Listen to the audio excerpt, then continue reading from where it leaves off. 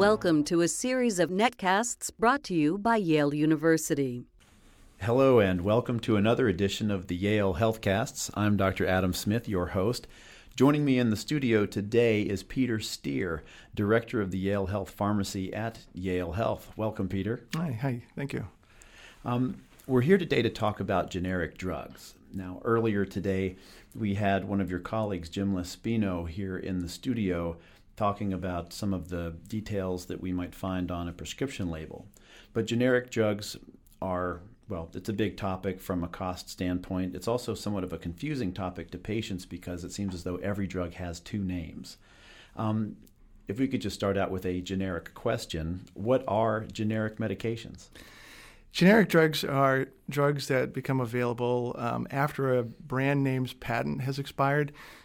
Brand name drugs get 20 years of patent protection. As soon as that expires, a generic gets to come to market, and that's why you have lots and lots of them over the course of time. Great. So not every product initially hits the market as a generic. That's right. That's exactly right. Right now, there are a lot of drugs that are coming generic or becoming available generically that have had patent protection. Lipitor is one great example. Lots of folks know Lipitor. Atorvastatin is the generic name for that drug, and I think it was November. It's now finally available. So it's the marketing guys that give us what we consider or what we call the brand name. The generic terms, which are typically the longer, more medically sounding terms like atorvastatin, are presumed to be equivalent medications, but I think a lot of folks have concerns that they might not be as effective.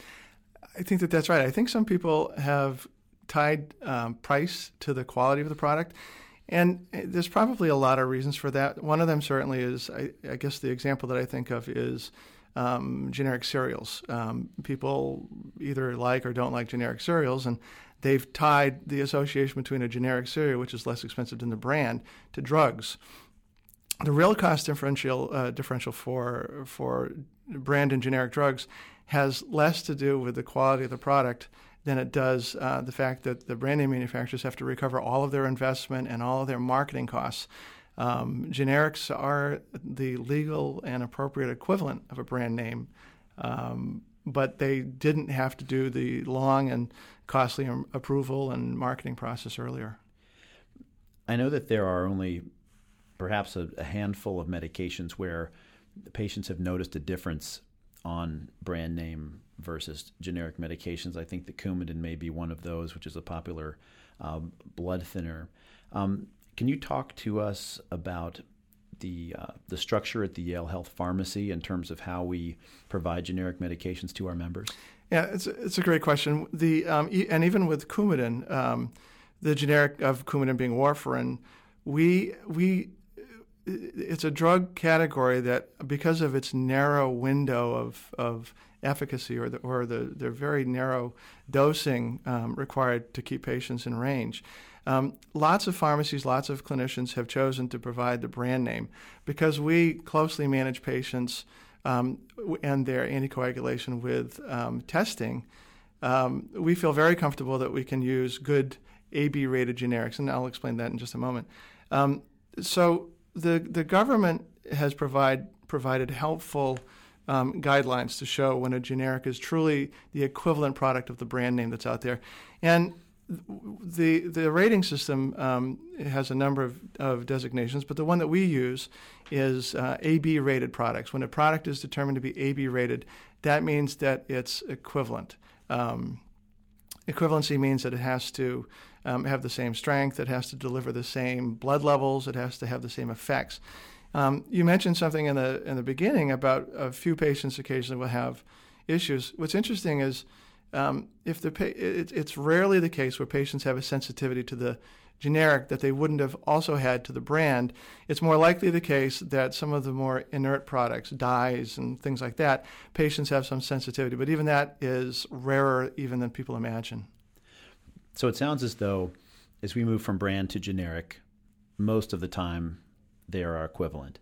And the generics that we are offering at Yale Health are equivalent to the brand names that patients may have been on prior to coming to Yale Health. That's exactly right. Yep.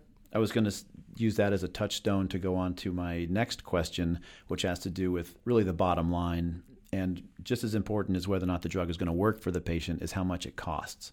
So how can patients save money on their prescriptions at Yale Health? Is that an easy answer, or is that a complex answer? I think the answer or the solution is easy, but explaining it is a little tough. We have a 3-tier formulary, and anything that is in tier 1 or tier 2 is determined to be cost-effective versus products that are in tier 3.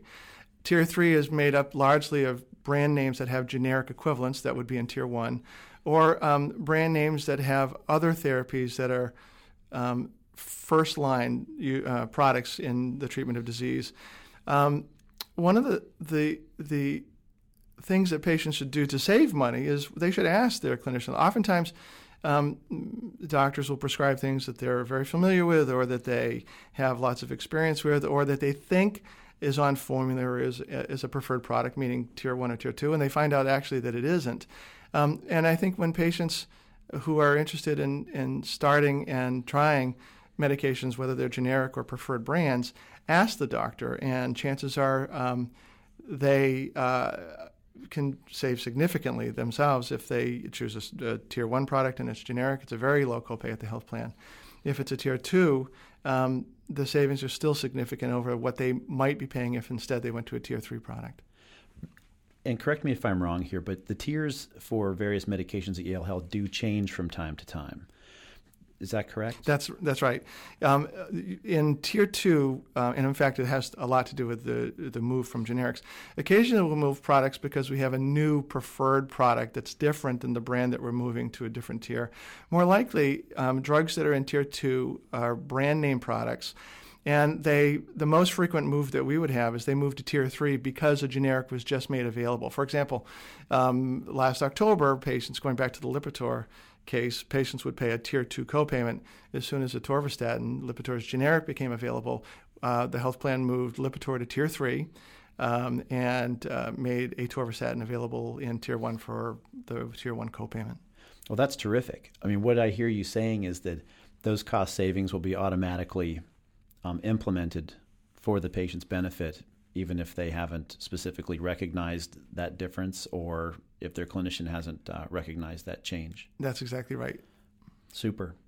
The last question that I have is something that we touched on briefly in the last Healthcast with your colleague, and it had to do with, once we've established that we've got an equally effective medication in the form of a generic and that we're offering it at a good price, if they pick up their prescription and the name is not their name on the label, or if they have any questions about these medications, what should they do? Is there a number other than the routine pharmacy number that they should call, or is that the best place for them to start? I think it's the best place for them to start. We try to be careful with our labeling so that patients who have a change, generics often look similar, in fact, in some cases identical to their brand counterpart, but we try to make sure that we label it so that patients know that they're getting the same product, even if it might look different.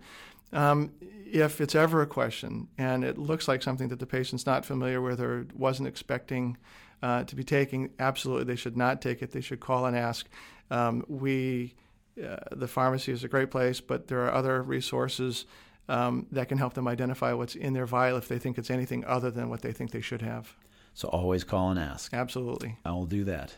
And I think the take-home message is don't be afraid of generic drugs. That's right. Okay, terrific. Well, thank you very much for joining us. And until next time, I'll thank our listeners for joining us as well. Well, thanks for having me. This has been a Yale University Healthcast, sponsored by Yale Health and the Office of Public Affairs. For more information on this and other health topics, visit our website, yalehealth.yale.edu.